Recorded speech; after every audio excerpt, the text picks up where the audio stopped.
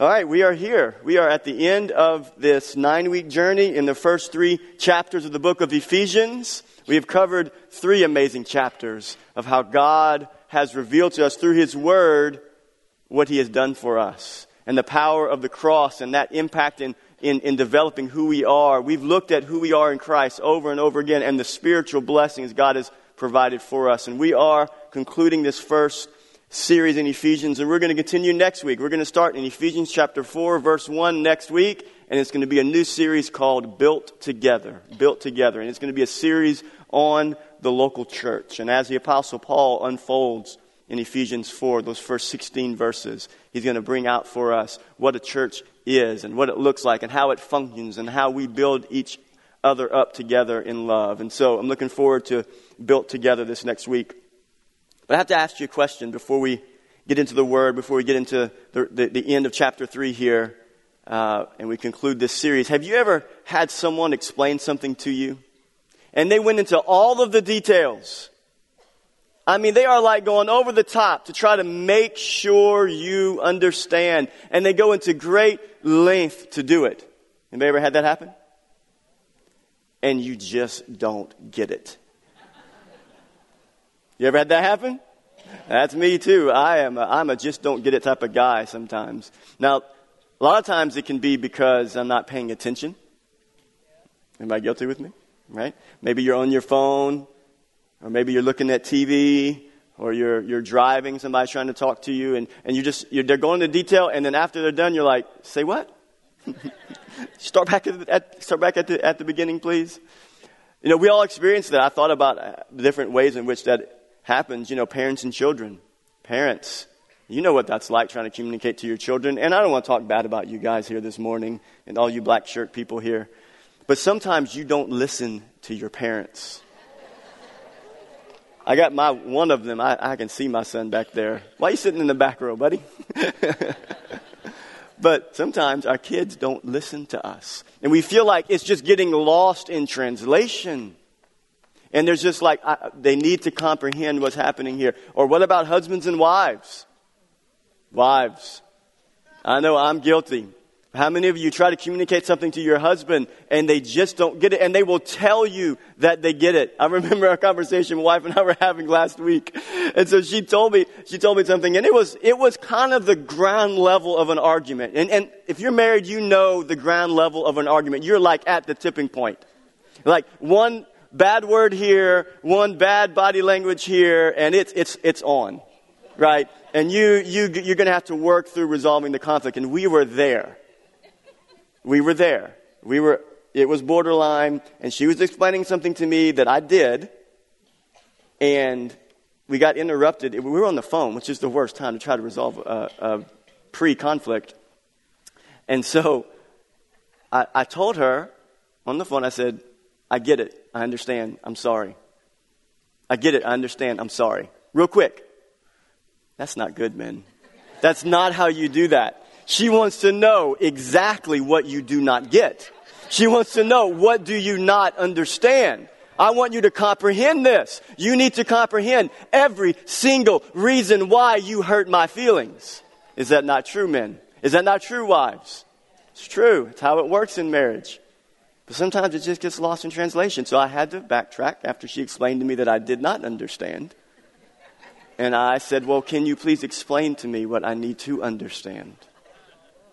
And so when she explained it to me, I realized it affirmed to me what I already knew, that I had made a big mistake. It communicated in a way that I should not have communicated. And I apologized. And I told her what I understood. Did I not? And we're good today. We're happily married today.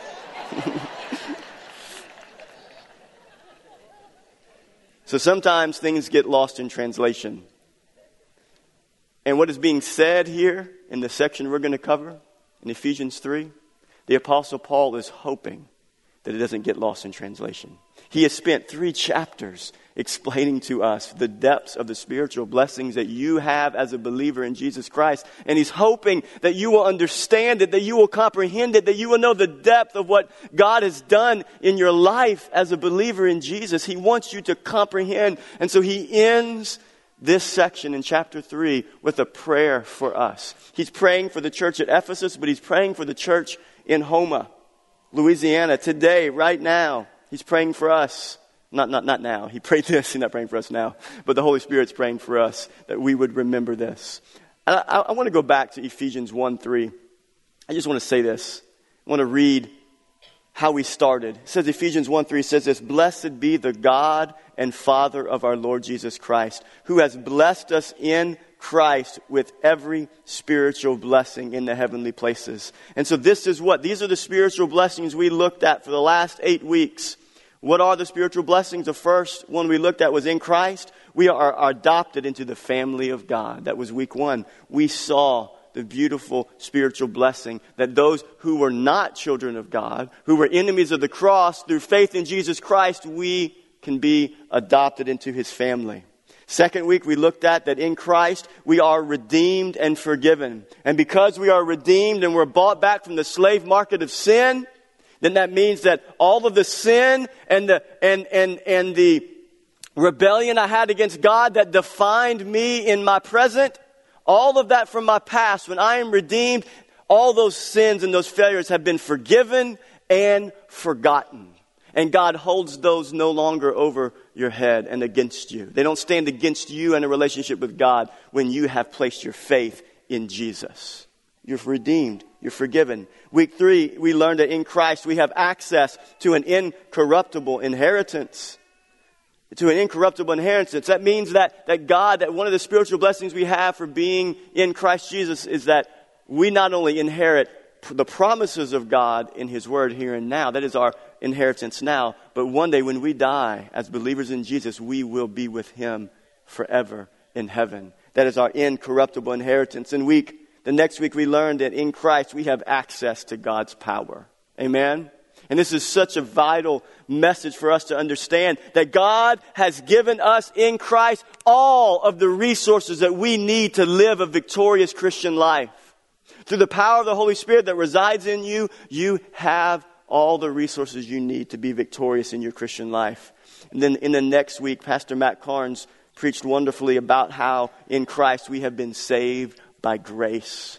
That it is by grace alone, through faith alone, in Jesus Christ alone that we are saved, and that we cannot earn God's grace. We don't deserve God's grace. It is a free gift. And we learned about the spiritual blessing of God's grace. And then the next week we learned that in Christ we are united as brothers and sisters. And this is so beautiful. Isn't this beautiful, this reality here that we learned that in Christ the dividing wall of hostility between people is broken down. There's no Jew, there's no Gentile, there's no slave, there's no free, there's no black, there's no white, there's no Asian, we all have our distinctiveness as God has created us, but in Christ we are all one. We are all one. That means we are one body, one family here located at Living Word Church in Schriever, Louisiana. But not only are we connected to each other, but we're connected, as Dominic was speaking of, to a church in China, to a church in Africa, to a church down the road, to Victory Christian Center, to Cross Church, to Bayou Blue Assembly, to whatever church in this area that names the name of Christ. We are connected with them. We are united together. And that is a spiritual blessing. Next, we learned that in Christ we are citizens of the kingdom, and Pastor Fred did an amazing job reminding us that this is not our home. That we are citizens of the kingdom of God, that we don't belong to this world system. We belong to a different system. And because we belong to a different kingdom, we are submitted to a different king, to the king of the universe. That means we see the world around us differently. And that is a spiritual blessing. Listen. That is a spiritual blessing because now when we go through this life, we have the answers. You ever tried to tell somebody you have the answers and they don't believe you? If you're a Christian, I want you to know you have all of the answers. You're not lacking anything. If you have biblical truth and you surrender to Jesus Christ, to the authority of His Word, you have all the answers to every situation that you can face in this life. All of them. They're right here. They have been spoken about in God's Word. And as a citizen of the kingdom, you're submitted to God's Word. And that is a spiritual blessing. Because outside of that, where's the hope? There's no hope in this life outside of Christ. Where's the hope? How do you answer the deep questions of life and the troubling questions? You have no hope. But as citizens of the kingdom, that is a great spiritual blessing. And then last week, we learned that in Christ, we have the privilege to proclaim the mystery of the gospel. And we looked at how the Apostle Paul suffered for the gospel. But it was that in that suffering, because of the gospel, that he proclaimed the mystery of Christ to the Gentiles. And we get to have that same spiritual blessing in our life to proclaim the mystery of the gospel. Amen? All right. So now you understand why the Apostle Paul is praying for us that we would remember these things. He's praying that we would comprehend these things. He's praying that we would understand and remember. Don't forget. We should never forget. Don't ever live your life as a believer detached from the realities of the gospel. Everything I read over right there, that's the reality or the implications of the gospel of Jesus Christ. And you should never live your Christian life detached from these realities. The realities of what Christ has done for you and in you, and how he has changed your life and adopted you and redeemed you and forgiven you. Never live your Christian life apart from those realities. And so now we're going to look at the text. We're going to look at Ephesians 3, 14 through 21, and we're going to read Paul's beautiful prayer for us, for the church, inspired by the Holy Spirit. And we're going to look at what it is that the Apostle Paul wants us to comprehend so that we will not forget it. Because if you comprehend it, you won't forget it. And that's what he's praying here. Ephesians 3, 14 through 21. For this reason, I bow my knees before the Father, from whom every family in heaven and on earth is named, that according to the riches of his glory, he may grant you to be strengthened with power through his Spirit in your inner being, so that Christ may dwell in your hearts through faith, that you, being rooted and grounded in love, may have strength to comprehend with all the saints what is the breadth, the length, the height, the depth, and to know the love of Christ that surpasses knowledge, that you may be filled with all the fullness of God.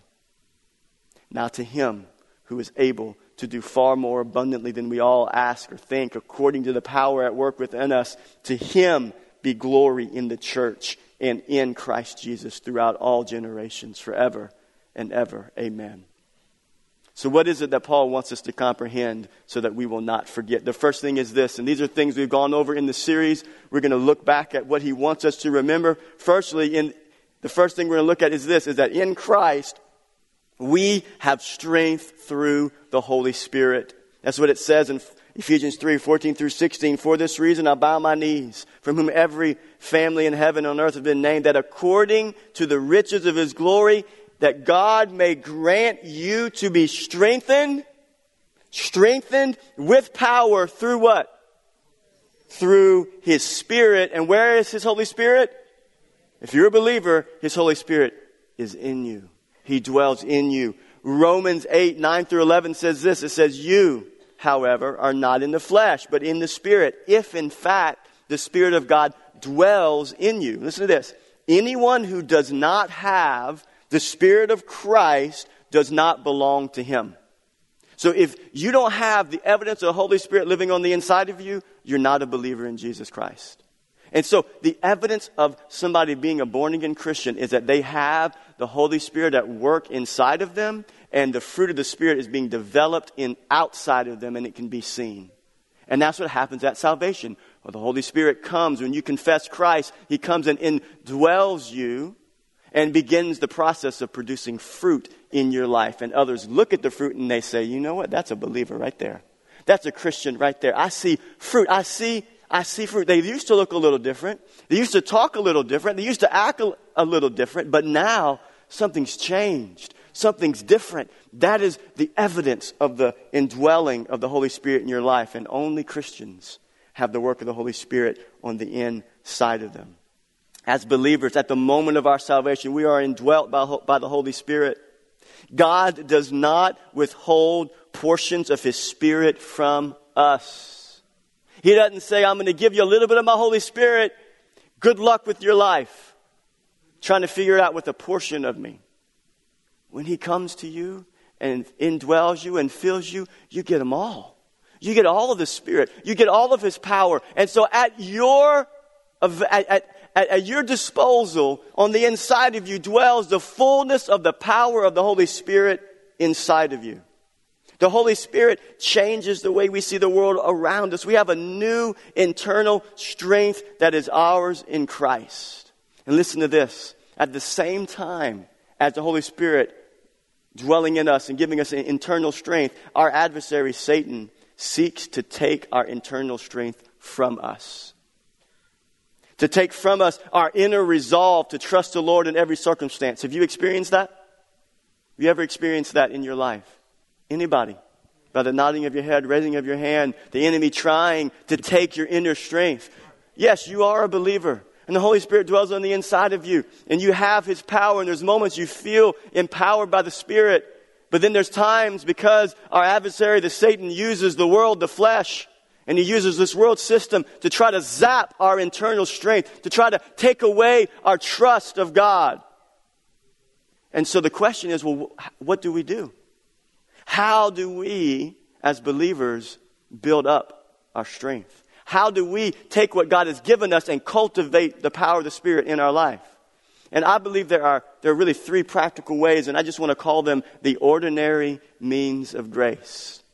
Has anybody ever done something ordinary in your life that ended up being extraordinary? The ordinary things are hard to do. Do you believe that? It's ordinarily hard to get up for work sometimes. It can be hard to get up to go to work, to do it over and over and over and over again, to be faithful, to not miss a day, to show up for work every day. How many have ever missed a day of work? Slackers.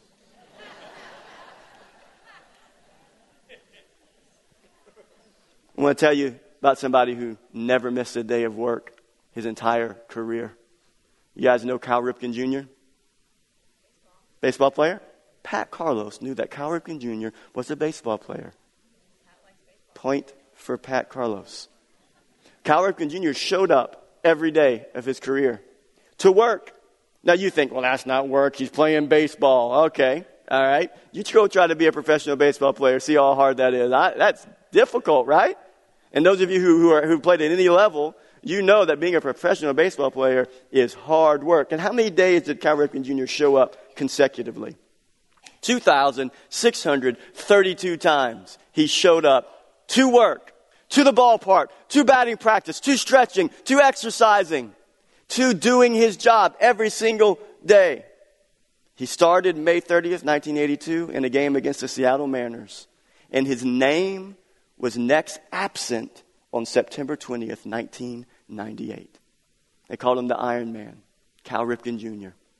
And I don't know if there will ever be another professional player that will ever reach that feat. It's amazing. Ordinary, every day. There's another baseball player. Anybody heard of Barry Bonds? Barry Bonds tried to do extraordinary things to break some extraordinary records. What did he do? He shot himself up with steroids. And he broke Hank Aaron's record. And there should always be an asterisk next to Barry Bonds' number there, 755 home runs. Because he did what was not ordinary. He did what he should not have done to try to do something that was extraordinary. Cal Ripken did what was ordinary, was mundane, did the hard work, and because of that, he's extraordinary. You guys follow me? So what are the ordinary things that God has called us to do in our Christian life that help us to tap into the Holy Spirit's power in our life? The first one is this. These are the ordinary means of grace. The transforming work of God's Word. Romans 12:1-2 says this, I appeal to you, therefore, brothers, by the mercies of God, to present your bodies as a living sacrifice, holy and acceptable to God. I want you to know the rest of this study in Ephesians, when we start next week, is about that verse right there. We've been, what did you say this morning, Pastor Freddie, that we've been on our honeymoon these 8 weeks? The honeymoon's over, church. Next week, we're going to start talking about your life. So if you don't want me to meddle in your life, well, you need me to meddle in your life. So you need to come next week.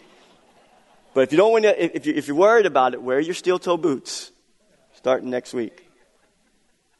I appeal to you, therefore, brothers, by the mercies of God, to present your bodies as a living sacrifice, holy and acceptable to God, which is your spiritual worship.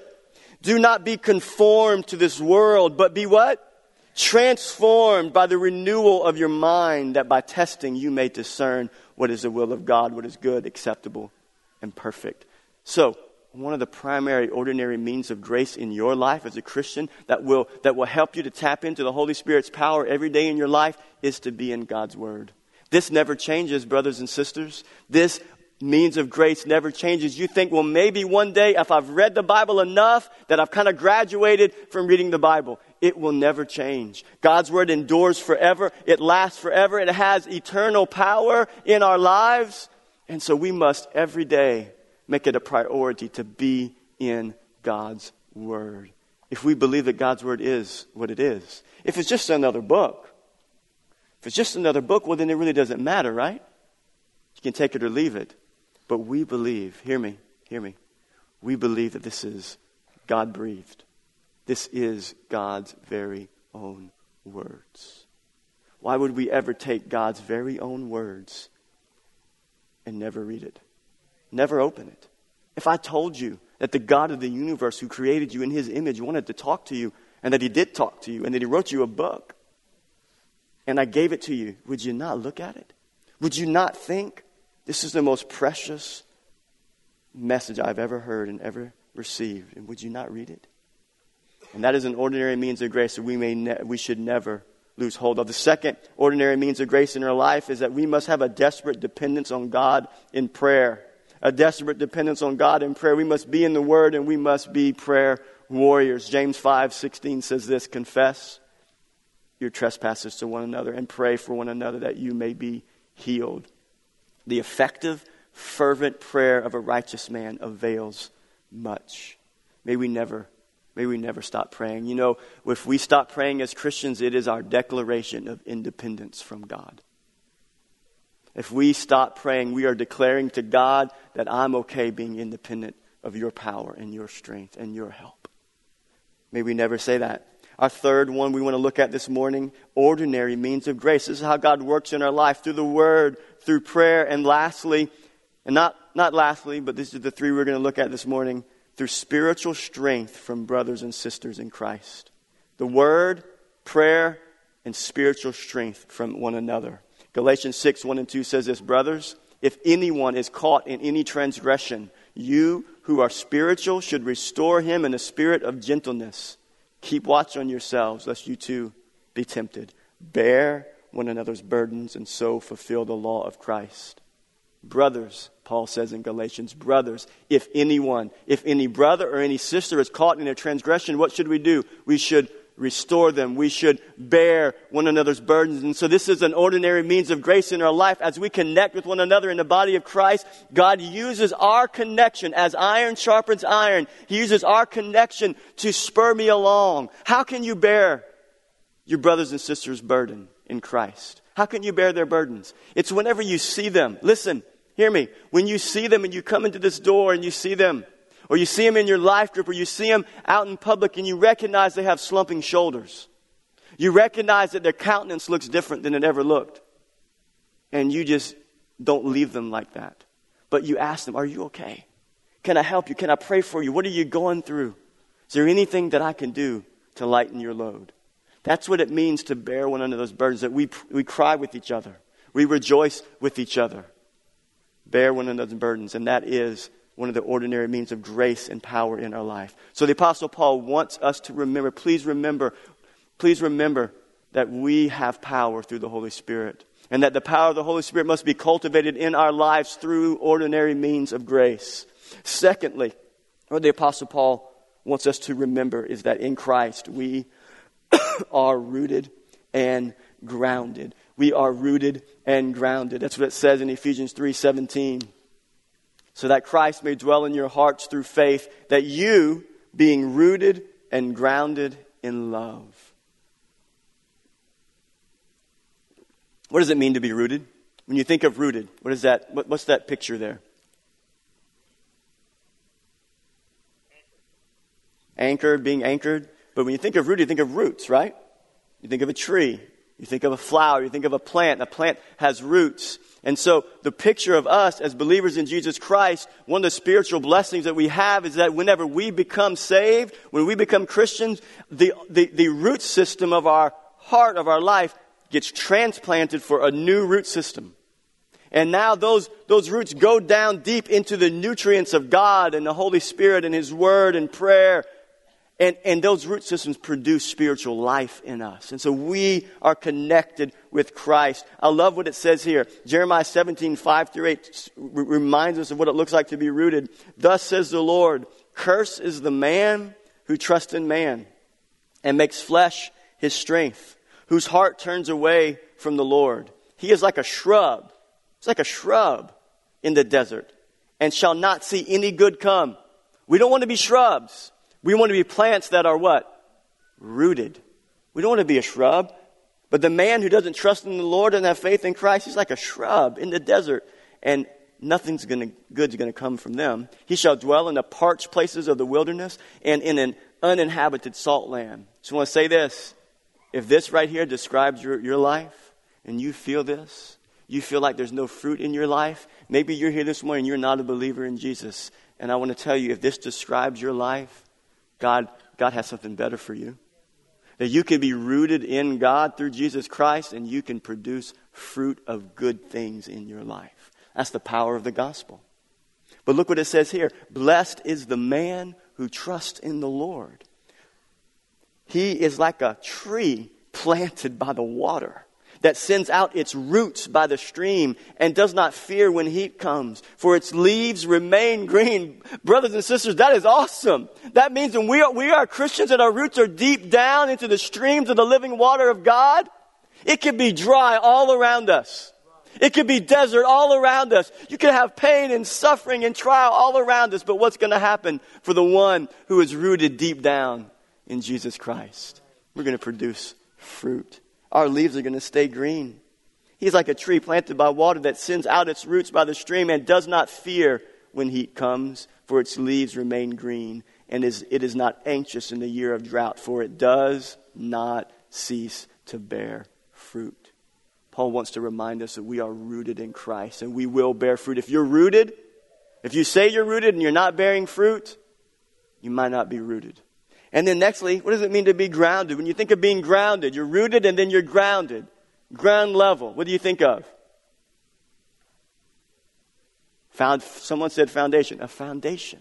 That's exactly right. This is the picture here. We are rooted in Christ and then we are on a solid foundation. We are grounded. Have you ever met somebody grounded spiritually?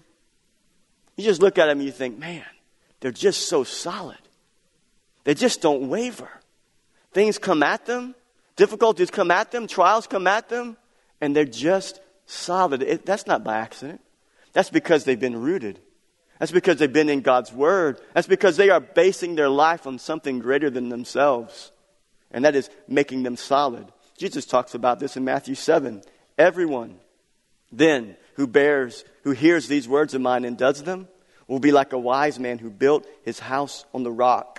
And the rain fell, and the floods came, and the winds blew and beat on the house. But it did not fall, because it had been founded on the rock. And everyone who hears these words of mine and does not do them will be like a foolish man who built his house on the sand, and the rain fell, and the floods came, and the winds blew and beat against that house, and it fell. And great was the fall of it.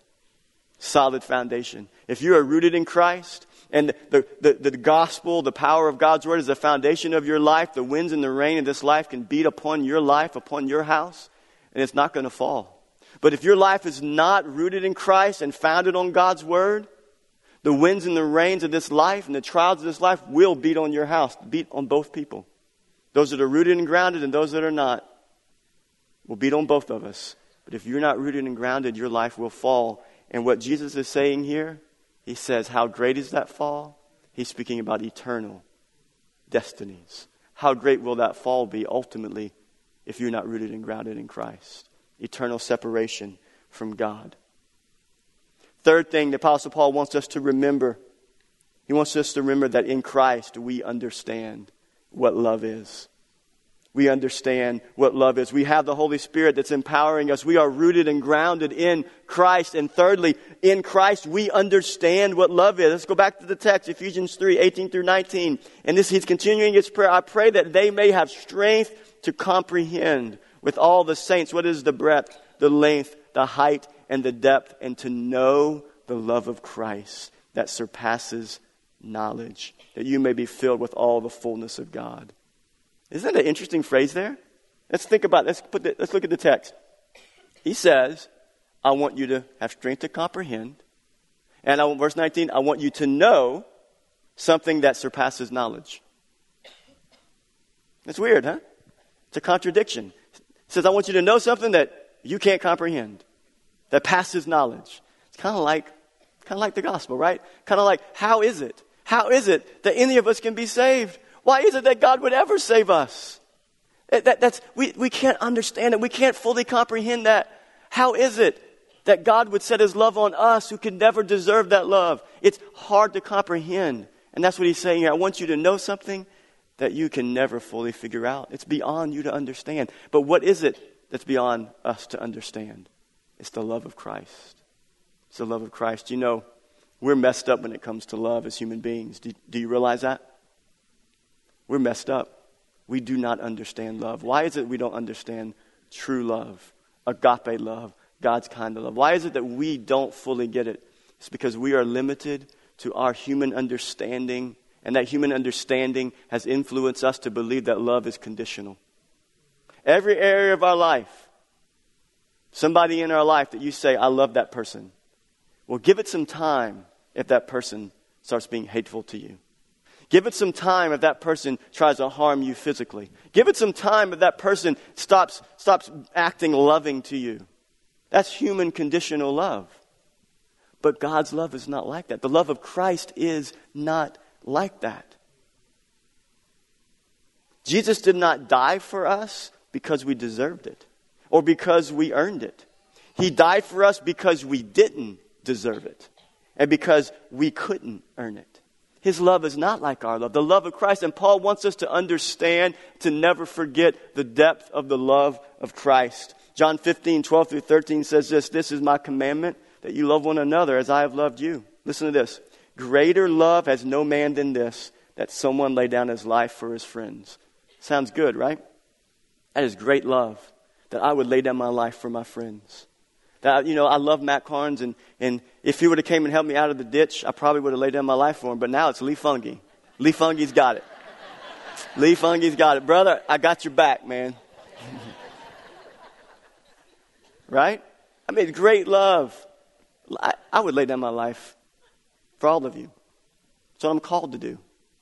I'm going to choose my family first. But that sounds good, doesn't it? Lay down our life for our friends. But that's not the depth of the love of Christ. What is the love of Christ? What does that look like? Romans 5:6-8. This is the love of Christ. For while we were still weak, at the right time, Christ died for who? For his friends? For those who earned it? For those who looked good, who played the part? For those who could dot all the I's and cross all the T's? Is that who he died for? Is that who he set his love for? Not what Scripture tells us. For while we were still weak, at the right time, Christ died for the ungodly. For one will scarcely die for a righteous person, though perhaps for a good person like Lee Fungi, someone might possibly die, would even dare to die. Listen to this. But God showed his love for us in that while we were still sinners, Christ died for us. To know the love of Christ. To know that love, that his love is unconditional. It's unconditional. It's not like ours. One of my favorite examples of the love and compassion of Christ is in Matthew 8. So I'm going to read the text and I want to explain it to you. Matthew 8:1-3 says this. And when Jesus came, when he came down from the mountain, great crowds followed him.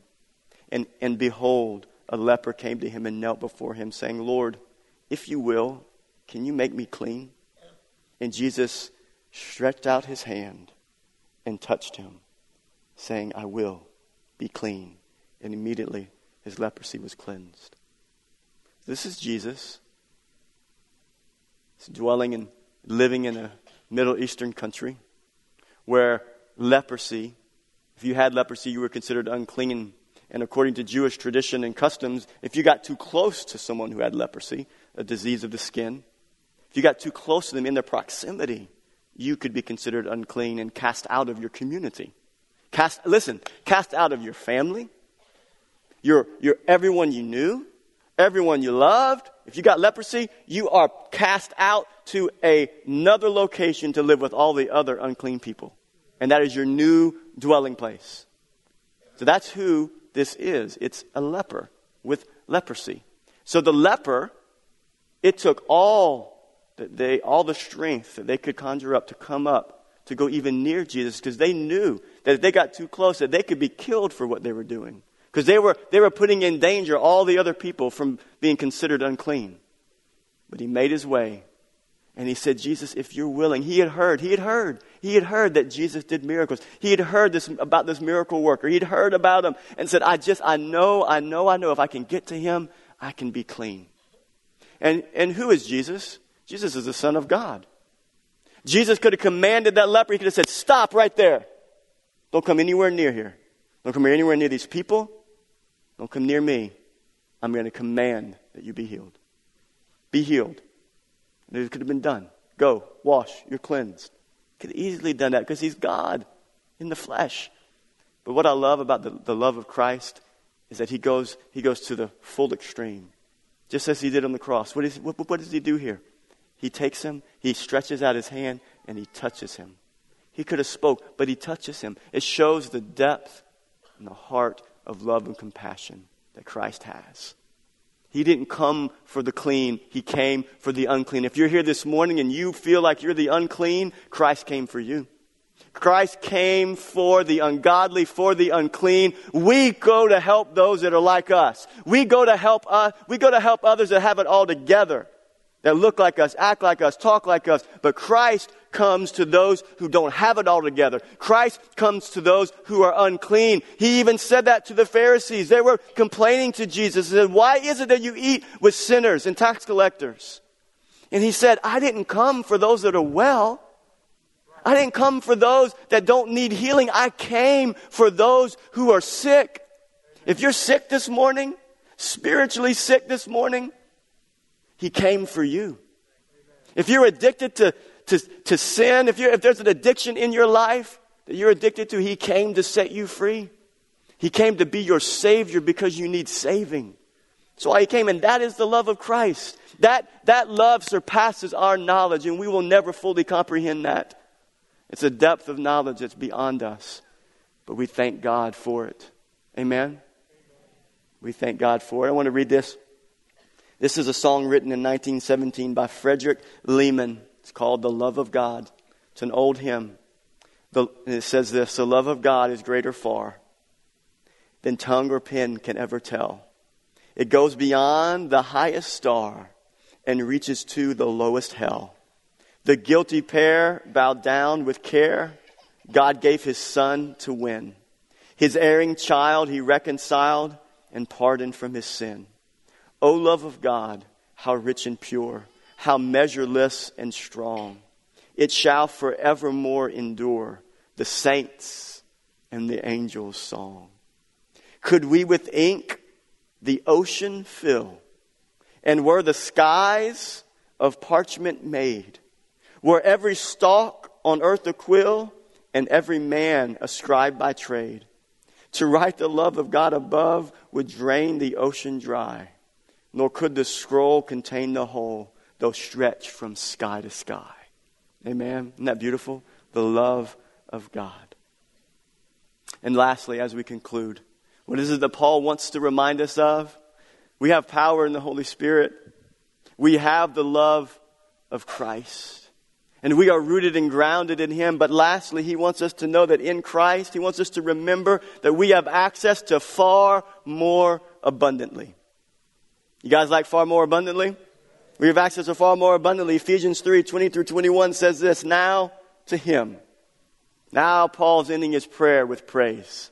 He's ending his prayer with praise. Now to him who is able to do far more abundantly than we all ask or think, according to the power at work within us. To him be glory in the church and in Christ Jesus throughout all generations, forever and ever. Amen. He ends his prayer.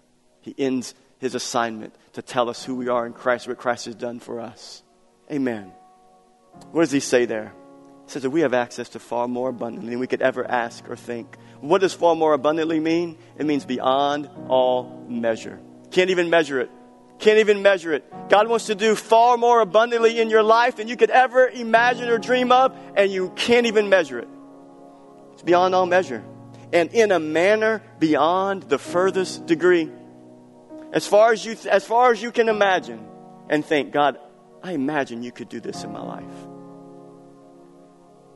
He can go beyond that. Far more abundantly, beyond all measure. What is it you're believing God for in your life? What do you believe in God for? What have you been praying about?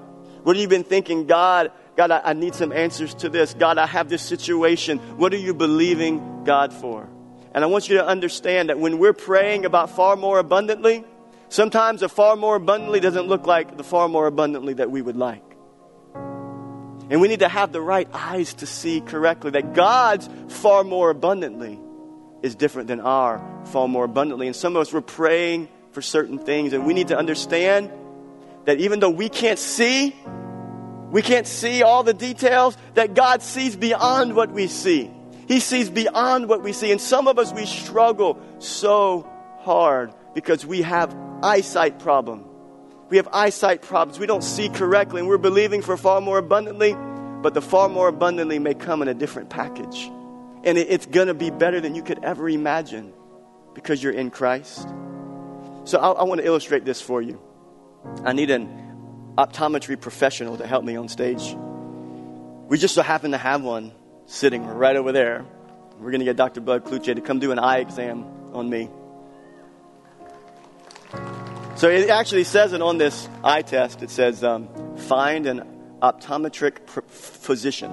So, done. We got one right here. So I'm going to give you this. You're the professional. Let me get the handheld. I need a handheld mic. Where did the handheld mic go? First step. There it is. It was hiding from me. Dr. Bud needs to be able to. So I'm going to take my glasses off, right? Right, if you would. Okay. You know, I'm Ben's eye doctor, so I actually have an insight as to what he can see. And actually, for him, without his glasses on, even trying to read this bottom line on our chart from here becomes a challenge. And the reason it's a challenge is because he is nearsighted. That's a common name, but the real word for it is myopic. And myopia is generally caused by the fact that the front of your eye is too steep or the axial length is too long. And because of that, things just don't come into focus. In fact, the whole front row can fall asleep without his glasses on. He wouldn't even know. It's absolutely true. Yeah, for sure. But when he puts them back on, not only can he see, when he puts them back on, not only does he come into focus, but the back row and even the top wake up row. Back there. And in fact, he can even see a sign so far as miles away, or even the moon, which is thousands of miles away, clearly. So it says to stand at 10 feet. So let's measure out 10 feet here. So say about 10 feet here. 10 feet. Okay, so without squinting, right? That's what right. You can't squint. No squinting. That's what you tell me. Actually, in your case, it wouldn't even help. It wouldn't help. So right. I can see the C and the S. Right. But that's C and the S. Possibly, but it's super blurry. Super blurry. So your professional opinion is what, Dr. You're Bud? Definitely myopic. I'm definitely myopic. Okay, thank you right. for your help this morning. Thank you.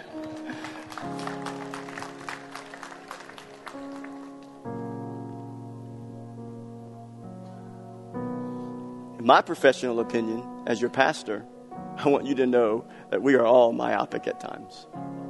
My professional opinion is that spiritually, we struggle with spiritual myopia. We have nearsightedness. We don't see correctly. And we need the lens of the Holy Spirit to help us to see the way God sees. If God could give us a glimpse, just give us a glimpse of all that He has planned for us, it would blow our mind. And in the temporary, all we see is right here, and we think, oh, far more abundantly. That sounds wonderful, Paul, to think about that. And I know you want me to remember that. That sounds good, but all I see is here. And this is my far more abundant, that this would change, and that would change, and this would look like that. And we got God a plan. We have a plan for God of how He can make it work. But that's not far more abundant, according to God. Far more abundant is beyond what you can see. It's beyond what you can see. Amen? Would you stand to your feet with me this morning? What God can do in your life, in my life, and in our situation is far greater than we could ever dream up. And all of this we're talking about is because we belong to Christ. Because we're in Christ. And this is what we've been looking at. So what we've been looking at for 9 weeks, because we are in Christ, this is what He has provided for us. So what belongs to us, this is ours in Christ. We are new. We are redeemed. We are forgiven. We are adopted. We have the power of the Holy Spirit on the inside of us, and we have a God that is working for our best interest far beyond anything we can imagine. And I believe that for my life, for your life, and I believe that for our church. If we could see what God has planned for our church and the impact that He has for us to make in our families and in our community, it would blow our mind. But I know it, and I believe it, and know it because I know who God is. And when God positions a church, a community of believers in a city, He positions them for impact. He doesn't position them to sit. He doesn't position us just to gather. He positions us so we can reach out into our communities. And I know and I believe that there are going to be people that are going to come every single week. And they're going to come to faith in Jesus Christ because we're going to exalt Christ. Disciples will be made and the saints will be equipped. Amen? I want to end with this. Isaiah 64, 1 through 4. Prophet Isaiah says this. It's a prayer to the Lord. He says, "Oh, that you would rend the heavens and come down, that the mountains would tremble before you, as when fire sets twigs ablaze and causes water to boil. Come down to make your name known to your enemies and cause the nations to quake before you. For when you did awesome things that we did not expect, you came down and the mountains trembled before you. Since ancient times, no one has heard, nor ear has perceived, no eye has seen any God beside you, who acts on behalf of all those who wait for Him." Amen? Amen. Amen.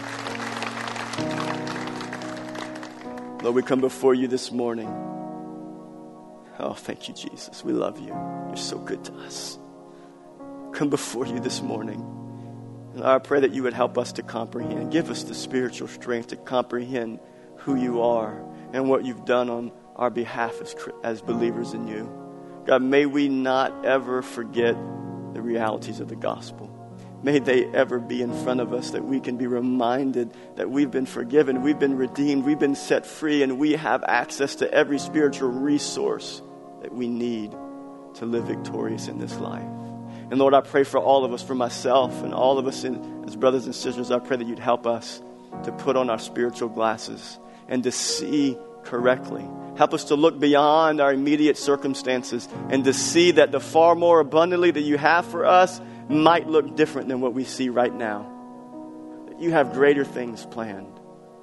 God, I pray a blessing over every person. God, I thank you for this first part of our study in Ephesians. I thank you that it has prepared our hearts to hear what you desire for us to do in our life.